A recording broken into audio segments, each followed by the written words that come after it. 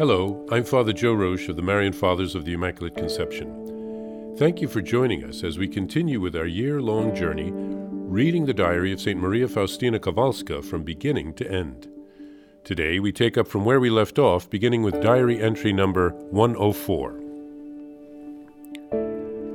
I want to add that, although my soul was already in the rays of his love, traces of my past tortures remained on my body for 2 days, a deathly pale face and bloodshot eyes. Jesus alone knows what I suffered. What I have written is very poor compared to the reality.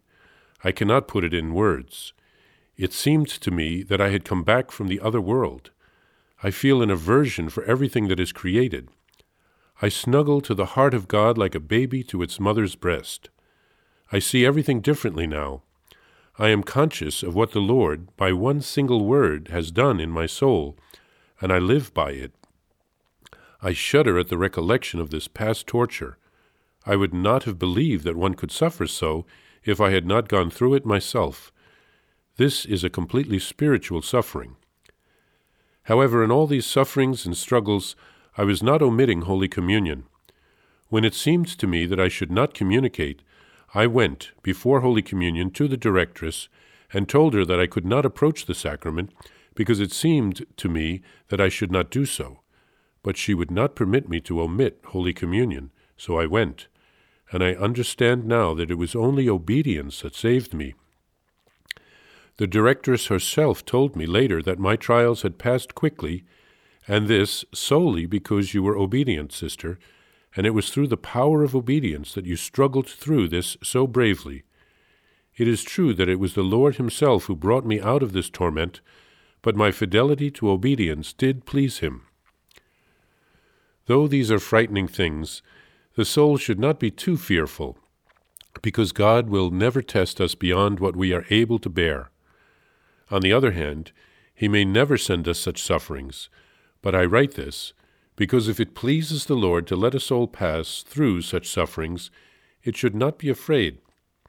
But insofar as this depends on the soul itself, it should remain faithful to God. God will do a soul no harm, because he is love itself, and in this unfathomable love has called it into being. However, when I was so tormented, I myself did not understand this. O my God, I have come to know that I am not of this earth. You, O Lord, have poured this profound awareness into my soul. My communion is more with heaven than with earth, though I in no way neglect my duties. During these times I had no spiritual director. I was without any kind of guidance whatever. I begged the Lord, but he did not give me a director. Jesus himself has been my master from the days of my infancy up to the present moment. He accompanied me across the deserts and through all dangers. I see clearly that God alone could have led me through such great perils unharmed, with my soul untarnished and passing victoriously through all difficulties, immense though they were. Going out, later on the Lord did give me a director. After such sufferings, the soul finds itself in a state of great purity of spirit and very close to God.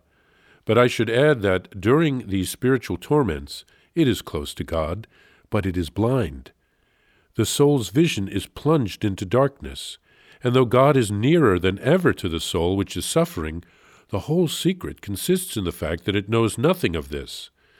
The soul, in fact, declares that not only has God abandoned it, but it is the object of his hatred.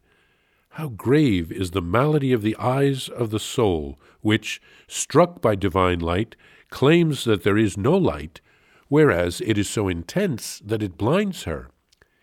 Yet, despite all, I learned later that God is closer to a soul at such moments than at others, because it would not be able to endure these trials with the help of ordinary grace alone. God's omnipotence and an extraordinary grace must be active here, for otherwise the soul would succumb at the first blow. O Divine Master, what happens in my soul is your work alone. You, O Lord, are not afraid to place the soul on the edge of a terrible precipice where it stands, alarmed and filled with fright, and then you call it back again to yourself. These are your imponderable mysteries. Here, St. Faustina puts her sufferings in context and shows us what she didn't yet understand while she was in the midst of the trials. I had mentioned recently the soldiers or sailors in basic training, boot camp, or special forces training. I'm sure that more than once they thought, why do I have to endure this test? What's the purpose of this? We never know why we suffer here on earth. It seems so useless and futile. But from the light of eternity, we will understand things more clearly. We will understand what God was preparing us for. Jesus' death on the cross seemed like a tragedy or a failure to those who witnessed it without knowing him.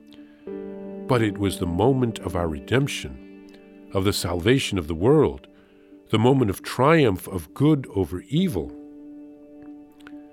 Someone once said that our life on earth can seem like the reverse side of a tapestry, all ugliness and knots.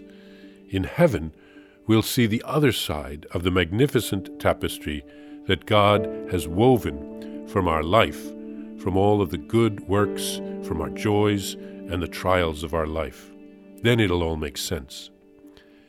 St. Faustina's suffering was spiritual. It happened in the body, but it was as if it took place in eternity in some ways. And after it was over, she was changed. The things of this earth had less of a hold on her, and she saw that she was more connected with heaven.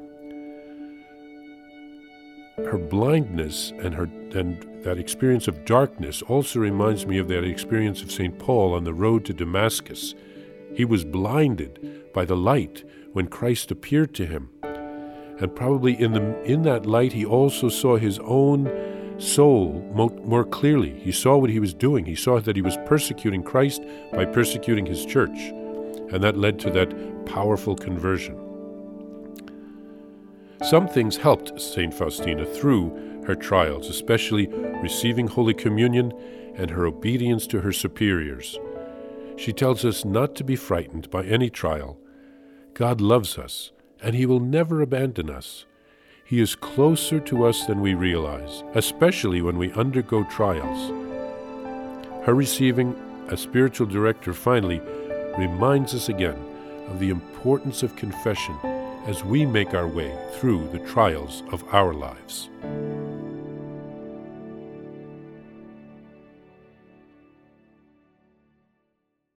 Please follow or subscribe to this podcast to receive the latest episodes and updates.